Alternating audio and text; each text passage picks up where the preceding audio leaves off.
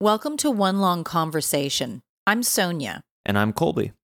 This is a podcast about spiritual awakening. Yeah, and through that we talk about art, culture, conscious parenting, and healing yourself so you can express and freely share your unique perspective with this world. This is a fun and informative conversation that we have daily, and we're sharing it with you. Thanks for listening, and we hope you enjoy.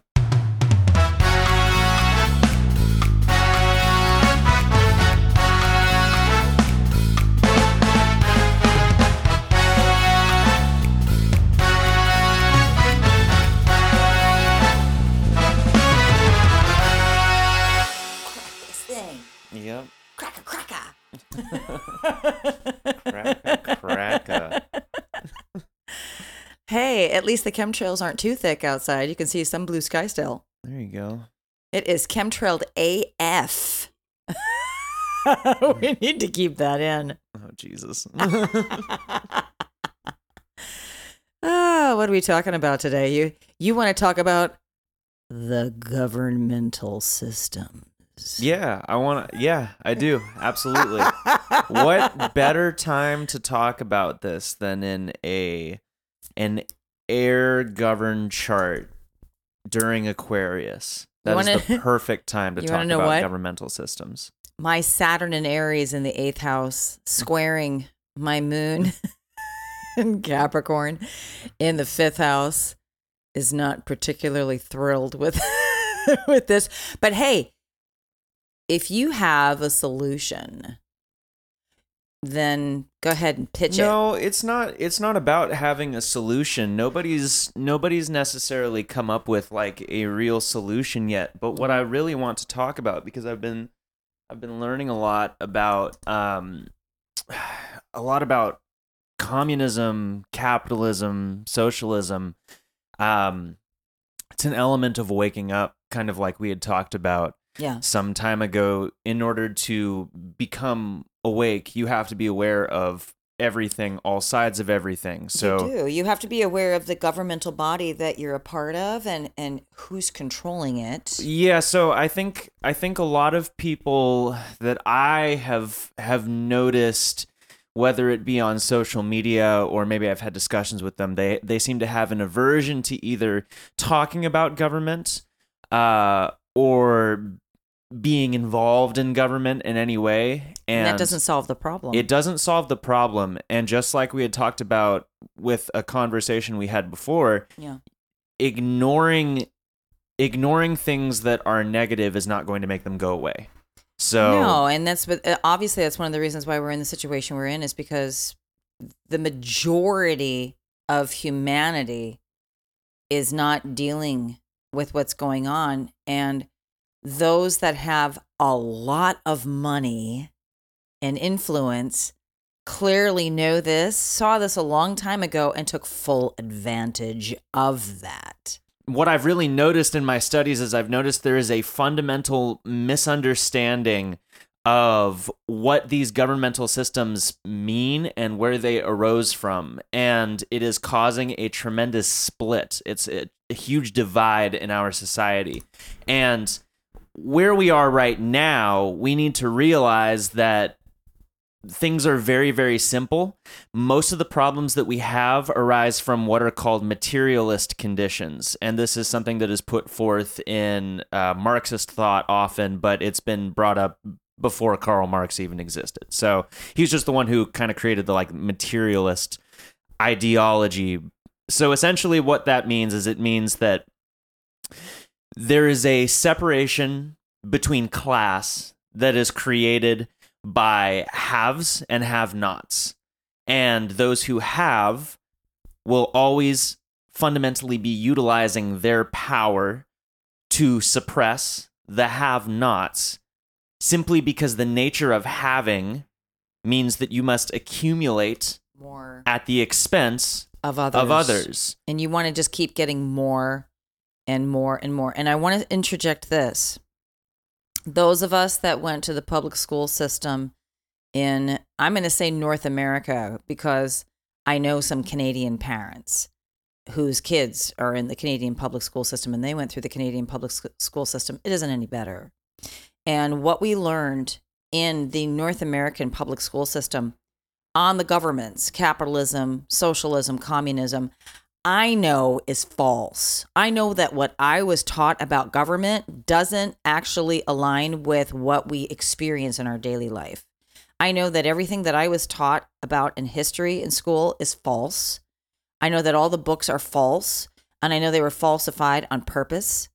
And there's, the original documents, it's like gossip. When they're rewritten and rewritten and rewritten and people talk and they don't do their full research, we get a lot of misconceptions. And I feel like what's happened through all of that misconception and gossip about what the original founding fathers of the United States of America, what their actual intention was with this country, I feel like we have gone way off of the path. There's a lot of misconceptions. People have ideas. We've got patriots, we've got conservatives, we've got liberals and radicals. Everybody has a different idea about one thing. So one of the things that I have been learning about a little bit, and I do have to dive a lot more into this, but I have learned a lot that has given me a basis. It's kind of like once you see it, you can't really unsee it. In early Western society, particularly in ancient Greece, there's the implementation of markets, right? And before the implementation of markets, really society didn't place a heavy amount of thought on economics. Actually, there wasn't really much of a big influence as far as economic thought and philosophy goes. There wasn't really a word to describe like that. So we didn't really have economists. We didn't really have like people who sat around and discussed like the philosophy. It was mostly like the philosophy of living. Like that really kind of came around during Rome, did it not? Well, it came around in Greece. It came around in Greece. It came around in Greece, and Plato and Aristotle, the two famous philosophers.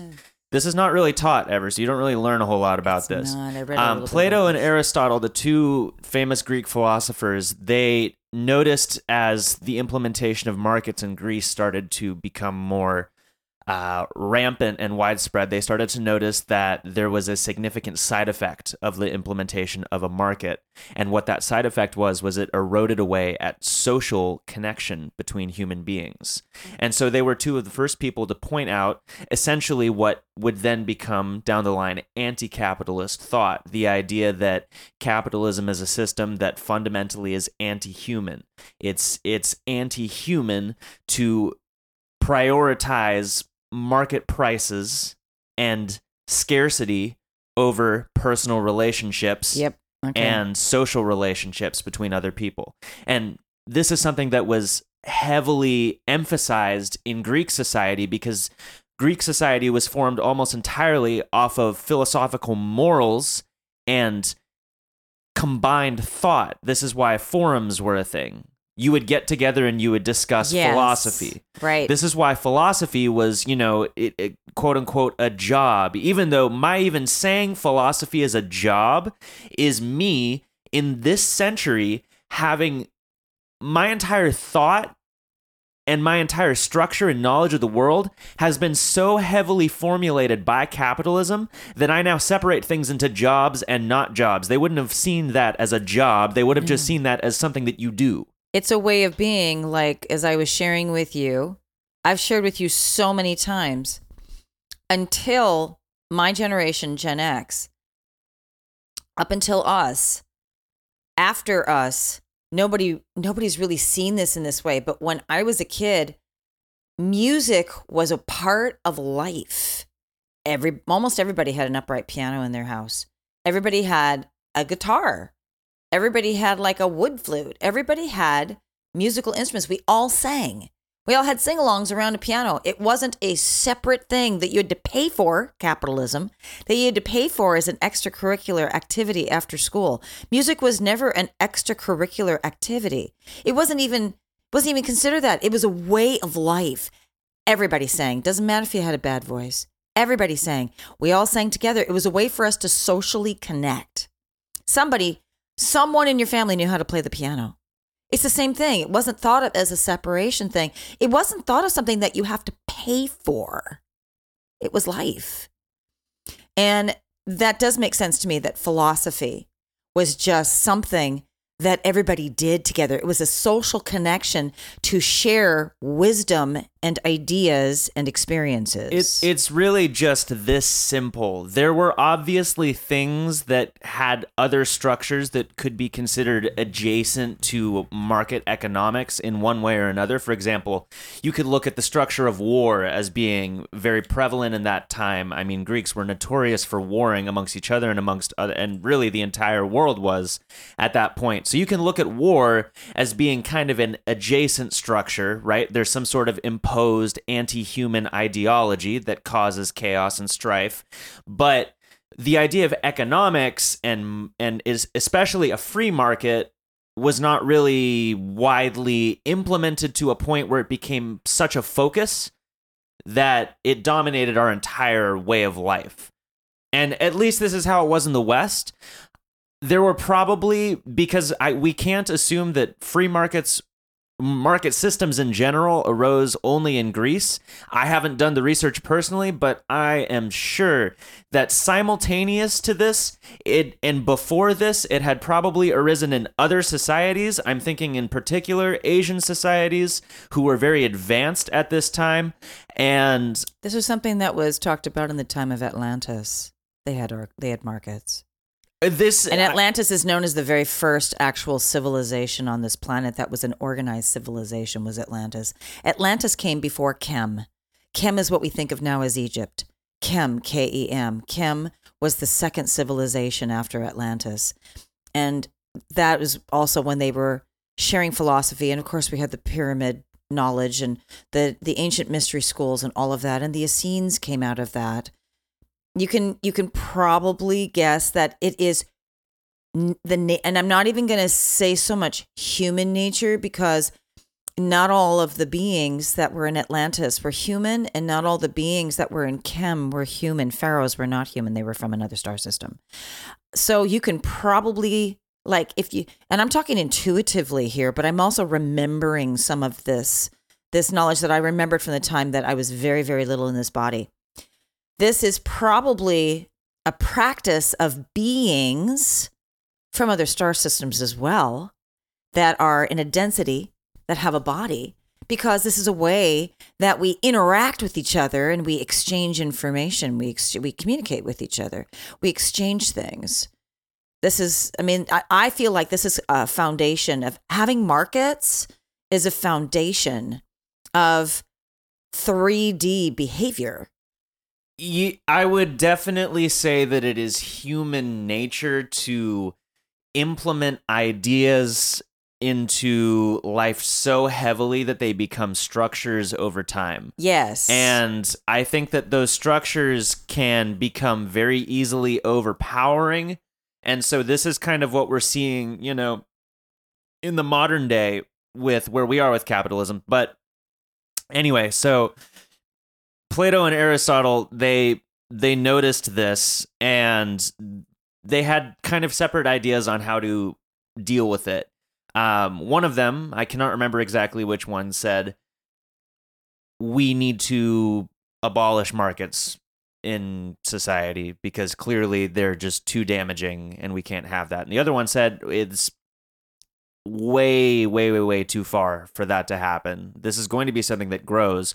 So we need to start putting checks and balances on this system by implementing stronger government so that it can't become so dominating that it completely erodes away all the social connections that we hold so strong. Hence the birth of socialism. So interesting. Mm-hmm. Yeah, I did. And we're not taught this in school. No.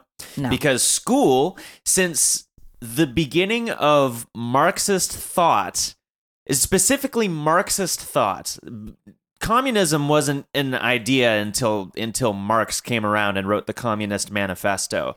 And when that happened, it became so widespread and it was so dominantly anti-capitalist that it freaked the entire Western world out. And you still see this happening today.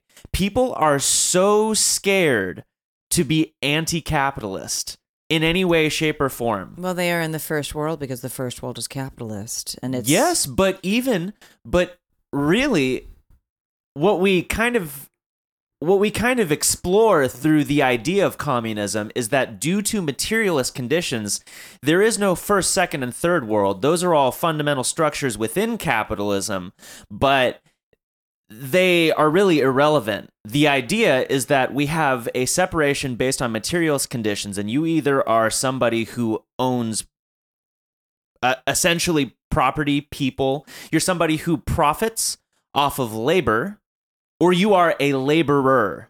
Those are the two fundamental separations of class that make up what Marx was talking about with communism. And when I read the Communist Manifesto... Oh, I know. I remember that. That was a couple years ago. Mm-hmm. That was fascinating to hear. I had some understanding of this, but my understanding did not go quite as deep at that point, because the language that the Communist Manifesto is written in, to be honest with you, it's a little hard to comprehend. And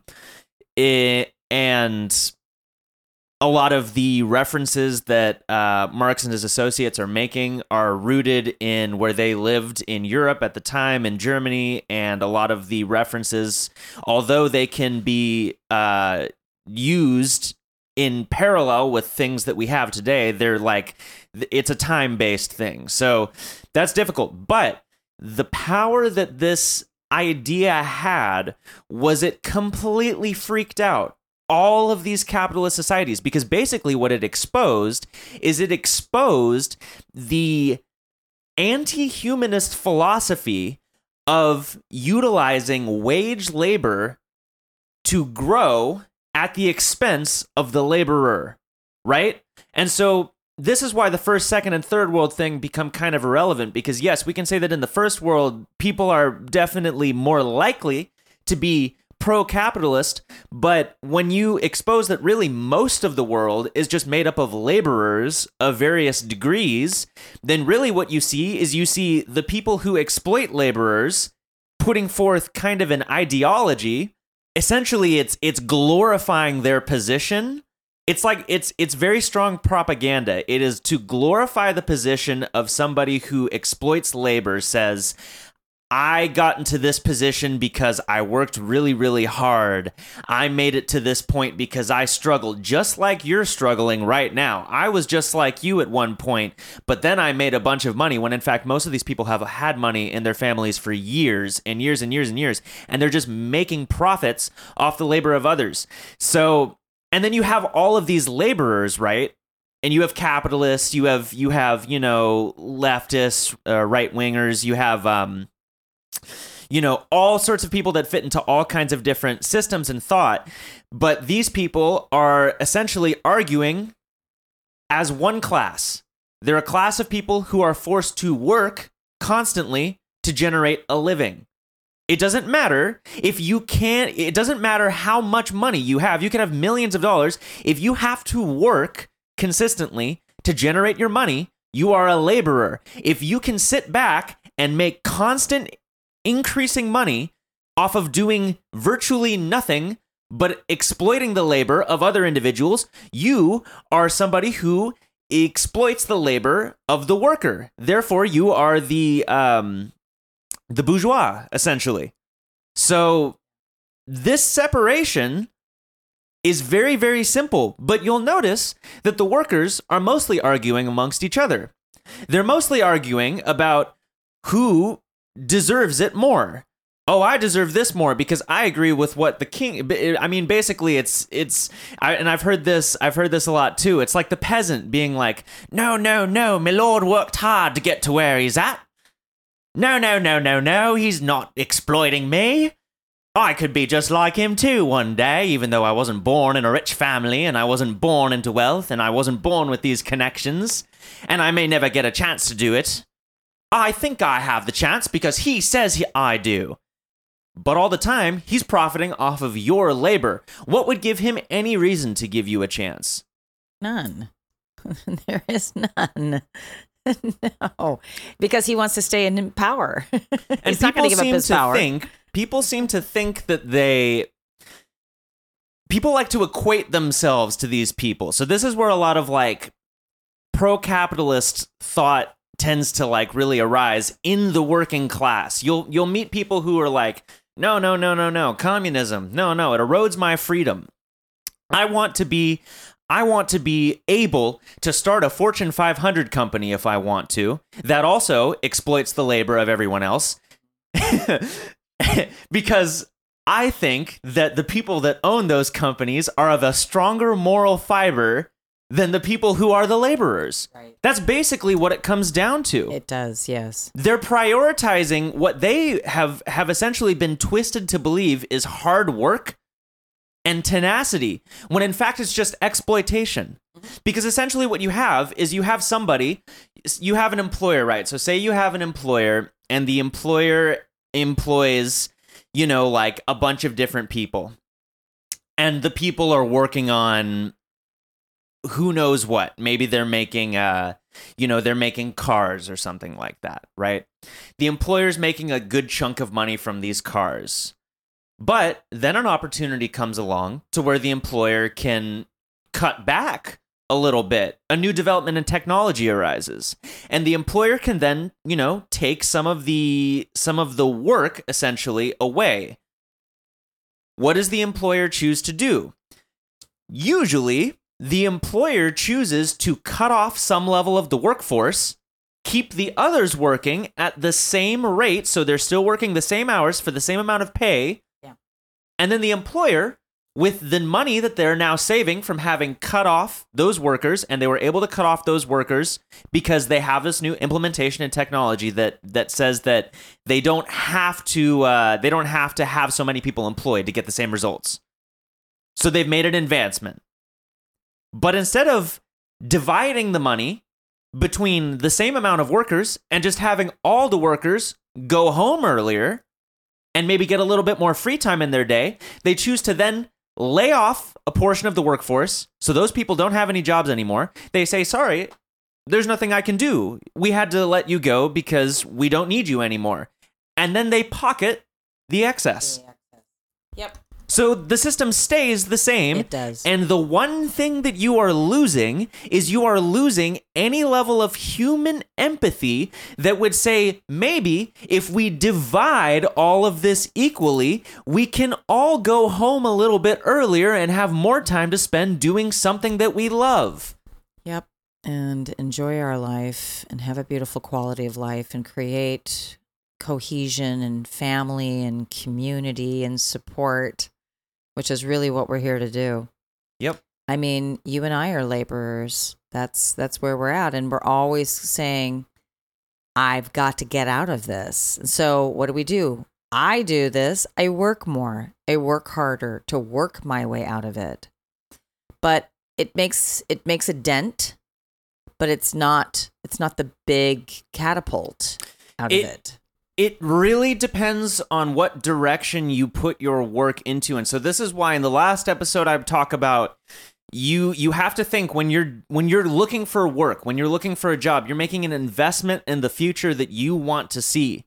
So from my perspective, I think that all people generally fall into what should be communist thought. I think most people generally have communist ideals and principles, but society has twisted communism to such a degree that they now associate it with dictators like Stalin and mass genocide.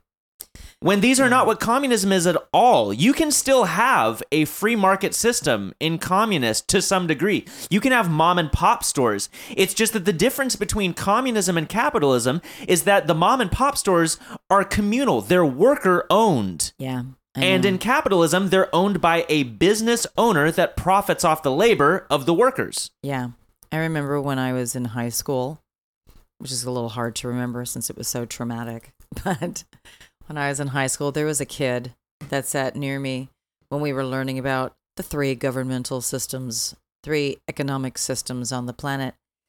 And this kid, he didn't believe what the history book was saying. I remember I'm pretty sure he was wearing a black Iron Maiden shirt, concert shirt too. It's really funny. He was a stoner, but he got it just like you do. He got it, and I remember I think he must have been a W. We were alphabetized, sitting in our desks in the rows, so patriarchal. And he turns back to me and he goes, this is fucked. And I said, I said this whole subject. He goes, no, capitalism. This is fucked. And I said, why? I didn't know anything about it. I was a teenager. This was not my interest. I was, I had to go home and watch MTV. And he said, because what this book is saying, and what our history teacher is saying, he said they've completely screwed this around. They skewed this, is what they've done, something like that. And he said capitalism is not the prize. It's not the prize system. He said, I don't believe what this book is telling me. He said, I have heard some things about Marx, and I think he said his dad had read Marx in the manifesto, and he said, my dad said that actually communism supports the people, and he said, this book is wrong. And I said, it doesn't interest me. He said, it doesn't interest you because it's wrong. And he said, communism is not the big evil system that we're taught here in the West. And he said, that's because this is a capitalist society and they want us to follow capitalism and they don't want us to see any other way. And he that was like a big thing. The fact that I'm in my mid-50s and I still remember Iron Maiden stoner kid telling me this, sitting in front of me in patriarchal lines in public high school, it's like that. I remember that popped up from time to time, and it would cause me to question this Western world that we're in. And in my 20s, that started to have a big ripple effect on me, to the point of, I'm not sure I want to live in this country. I know now exactly how I feel about living in this country. I'm not thrilled with living in this country. I'm going to lay it out. I'm not thrilled with living in this country, which is why I took your siblings to South America for a little while, because I needed to get out. I had gotten out once to Brazil when you kids were still with me, and I got a perspective by going to Brazil.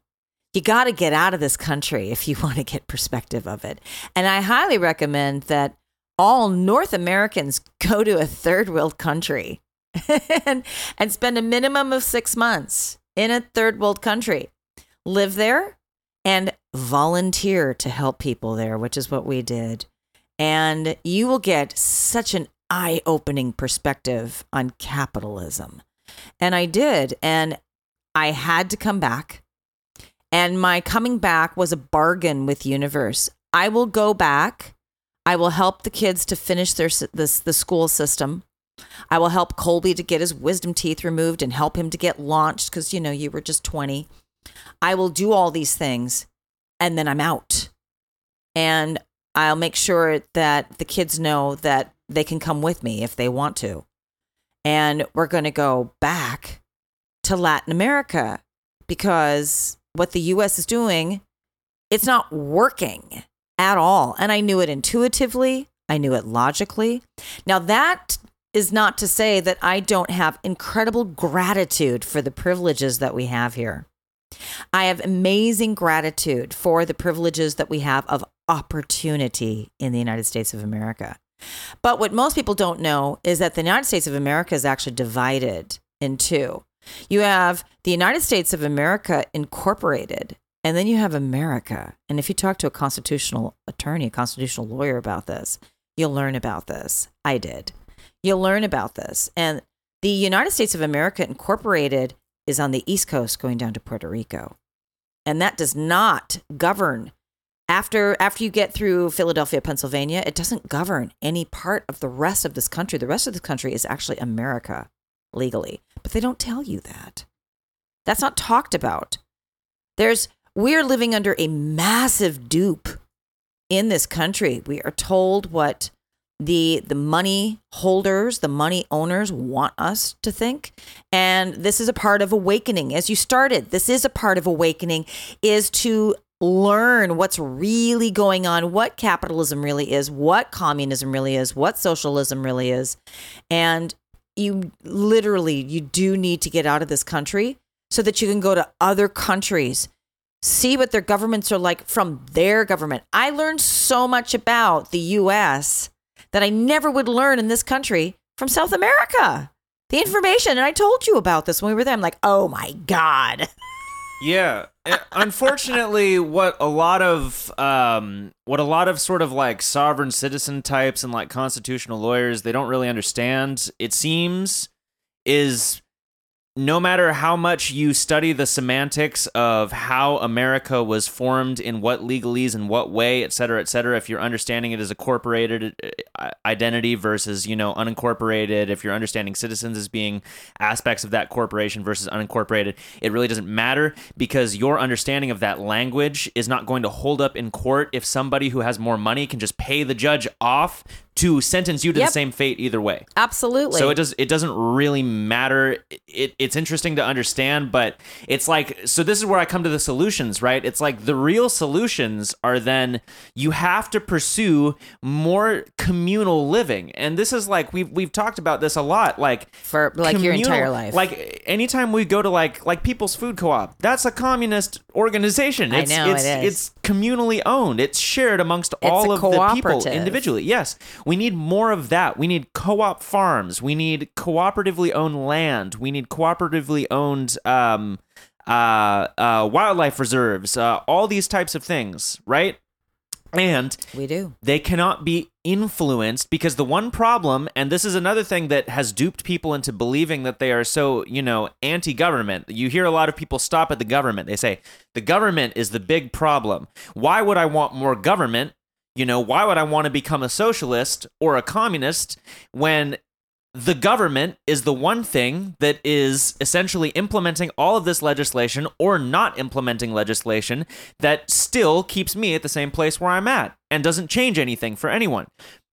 Because it's not the government's fault that this has happened. The government is a proxy organization of the capital owners. Every decision that is made by capital owners influencing with their money, whether it be through direct donations, super PACs, discrete donations like at the WEF, which they can literally do whenever they want, and who knows where else they meet with politicians to influence them. All the time. It is because of capitalism that our government is so fucked. Oh, absolutely. And, you brought up People's Food Co-op, and I was a member owner. Well, I'm still a member owner, even though I try to get out of it many, many times, because it doesn't work. People's Food Co-op doesn't work because they are trying to create that democratic, that communistic. It's democratic. It's supposed to be democracy. We hire the board. All of us as members hire the board, and then we go to board meetings. Now, I went to one board meeting, and it was really boring, first of all. Second of all, it wasn't productive. And third, what I really learned is that this democracy that they're trying to implement and they're trying to allow it to flourish is under a capitalistic umbrella. And so the board was acting more capitalistic than democratic. How so? Like, what were some examples of that? Well, the examples were that we as member owners, and I taught yoga there for years, so we as member owners, we wanted to honor more of the full moon and new moon days as actual holidays, holy days. We wanted to embrace like Hanukkah and Passover, and we wanted all of the holidays that were observed were capitalistic holidays. They were Christian holidays, and everything was based on Christianity and capitalism there. So the board members, it was a constant rotation of the same people being the board. And those people that wanted to get up in there with the board because they didn't have any experience being with the board ended up just not getting in there, even if the rest of us were voting for them to get up there in the board. It seemed to be the same rotation of the same people. There were some new people that were able to come in, but they didn't have a big voice. And what we noticed was that even if we said, hey, this is what the majority of us would like to have happen here. We would like to have this type of food here. We would like to work with this type of farm. We would like to observe the new moons and the full moons instead of Christmas. A lot of us are not Christian. We don't want to observe Christmas. Why are you closing the store on Christmas? Just because it's a national holiday. There's all kinds of people that would like to work here on Christmas or Easter. Why are you closing down on Easter? Why are you following all the Christian holidays and the national holidays? If we're a democracy, then we should decide when we're open and when we're closed. That didn't happen. There are all kinds of things like that that did not happen.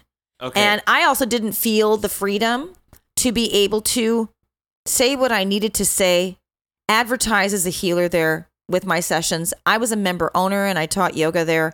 And I received several phone calls after some of my students would go to the management, to the board and say, Sonia said this and Sonia's talking about essential oils this way and you don't sell those essential oils here. I got some phone calls saying, we don't sell those essential oils here. You can't talk about those essential oils anymore. You can't sell your own essential oils here. And I'm like, I'm a member owner and I bring so many member owners into this store. And you're telling me that I can't sell my own essential oils in this store? I'm a member owner. This is supposed to be a democracy. No, we don't sell it here. We're not going to make any profit off of you selling your own oils here. So you can't sell your own oils within the building or on the grounds. And I was told that on the telephone 3 times. That's not a democracy. That's capitalism. They were looking for the profit for themselves. Yeah, and unfortunately, historically, this is where communism has really failed, and it is ultimately not so much a fault of communism as it is a fault of how far we are into market principles and market economics having been ingrained in every aspect of social and political society. Yeah. So it's really, really hard to like get off the ground floor. This is why you have like in every society which has implemented some form of communism, you have seen either the rise of a dictator or a reversion back to a capitalist society, because it is really, really hard now that we've gotten this far to break free of people's ideology and ego that wants to dominate, whether it be for profit's sake or for power's sake or whatever it may be. So absolutely. This was the problem when I was talking about in previous episodes, and I've been talking to you about this for years. All of the wellness centers that I was a part of that were trying to open up and really help people to heal, the owners are completely programmed with the capitalistic ideal. So we were trying to make it a cooperative, a democracy, but greed. I want to make a profit. And you know what? This was my idea, and I'm the one who's paying the rent in this commercial building or whatever. Therefore, I should get more. Well, what happened to us being a democracy and a cooperative? And we would all get to sit down and talk about what our role is, and it would never come to fruition because the people who had the original idea and had enough money to be able to pay for the original commercial building got greedy. No, I really want to make all the profit myself, or I want to make more of the profit. And this isn't really a cooperative. I hired you. You're under me. There's a lot of the hierarchy, a lot of the caste system came with it. And every single wellness center failed, closed. This is what happened with Yoga Union Community Wellness Center. This is what happened with them. It's the same thing. This is what happened with Om Base Yoga. Same thing. This is what happened with the Yoga Room Cusco. Same thing. I'm naming names because they're all done. They're closed. But this is what happened with all of them. There was one out in Aloha that I was a part of. There was one up in Vancouver, a chiropractic office that I was part of. Same thing. They all have this ideology of democracy. This is a cooperative. But when it really comes down to it, there's this fear that, oh, I made this big investment and I'm not going to get my investment back. I'm not going to make enough money. And it's like, you got to start somewhere. I was more than willing to put any scraps of money that I had into it. And I was, I'm like, look, this is what I do. I have all of these healing modalities. I have all these certifications. This is what I do. Not only can I serve this way, and I am willing to give of my time to start. I'm willing to literally volunteer my time once a week and not get any payment just to get this thing going. And I'm a social networker. I know everybody. I talk with everybody. I'll bring a ton of people in with this. That wasn't good enough. It's, well, we need to make a profit right away. There was a fear of lack. Yeah. Yep. I think that hits the nail on the head. I really think that is why we've seen so much failure and been unable to break this cycle, because at the very deep core of it, what it's really about is your moral compass and your human ideals that are behind the ideology. So communism is an amazing critique of capitalism, and it dives very, very deep into all of the flaws that have brought us to where we are now. And the fact that it was created, at this point over a century ago, and still has been so prevalent, it can't be suppressed. It is still so prevalent and actually growing in popularity in younger kids. It's like, I know the fact Marx is not lost on youth. No. He's not at all. So the fact that it can be such a fleeting but yet antiquated idea can be so powerful really says a lot about what it is that it's critiquing. It shows how flawed of a system capitalism is, and the argument of, well, it's the best that we've got really isn't good enough. I know. Because that said so much. It's the best that we've got. My parents have actually a lot said of people that. fall back on that. There's a lot of excuses that you see, and they're very, very short-sighted. And a lot of what comes down to the core of these excuses is, well, I want the opportunity to be a have. I want to be somebody who has if I want to. I want to be able to exploit the labor of other people if I want to, that is why all of these systems fail, because people need to eradicate that part of themselves that says, I want to be able to exploit because I like what these people up at the top, I like where they're at. I like the fact that they have so much and I don't. And maybe not that I don't, but there's almost like a weird, like, double dissociative thing going on there where it's like, I don't like that I don't have those things, but I wouldn't mind if everyone else didn't have those things. Right. And so this is the difference as we're moving into the age of Aquarius. And yes, I truly feel that it is beginning next month, March 23rd, when Pluto begins to enter Aquarius. Because Pluto is about generational healing, ancestral healing. It's about literally stopping, investigating, because in modern day astrology, Pluto was assigned as the true ruler of Scorpio. Dive deep, be the forensic scientist, and go deep, deep, deep into the wounds. Go into the blood and guts. And you do Aquarius, and you're talking humanity, the collective consciousness. And yes, I will put Aquarius with Saturn as well, which is its traditional ruler, which is also, Saturn is about discipline in the structure, and Aquarius is about breaking that up with new ideas and change and growth. I feel like they both totally apply. And when we're going into Aquarius with Pluto is entering Aquarius here very soon. What we are seeing is the reveal of this. And we're seeing we have to make a change. We have to change our behavior. We have to completely observe our behavior of the program of, I have to acquire at the expense of another. I have to have this. I have to have that. I'm a minimalist. I only have what I need. That's it.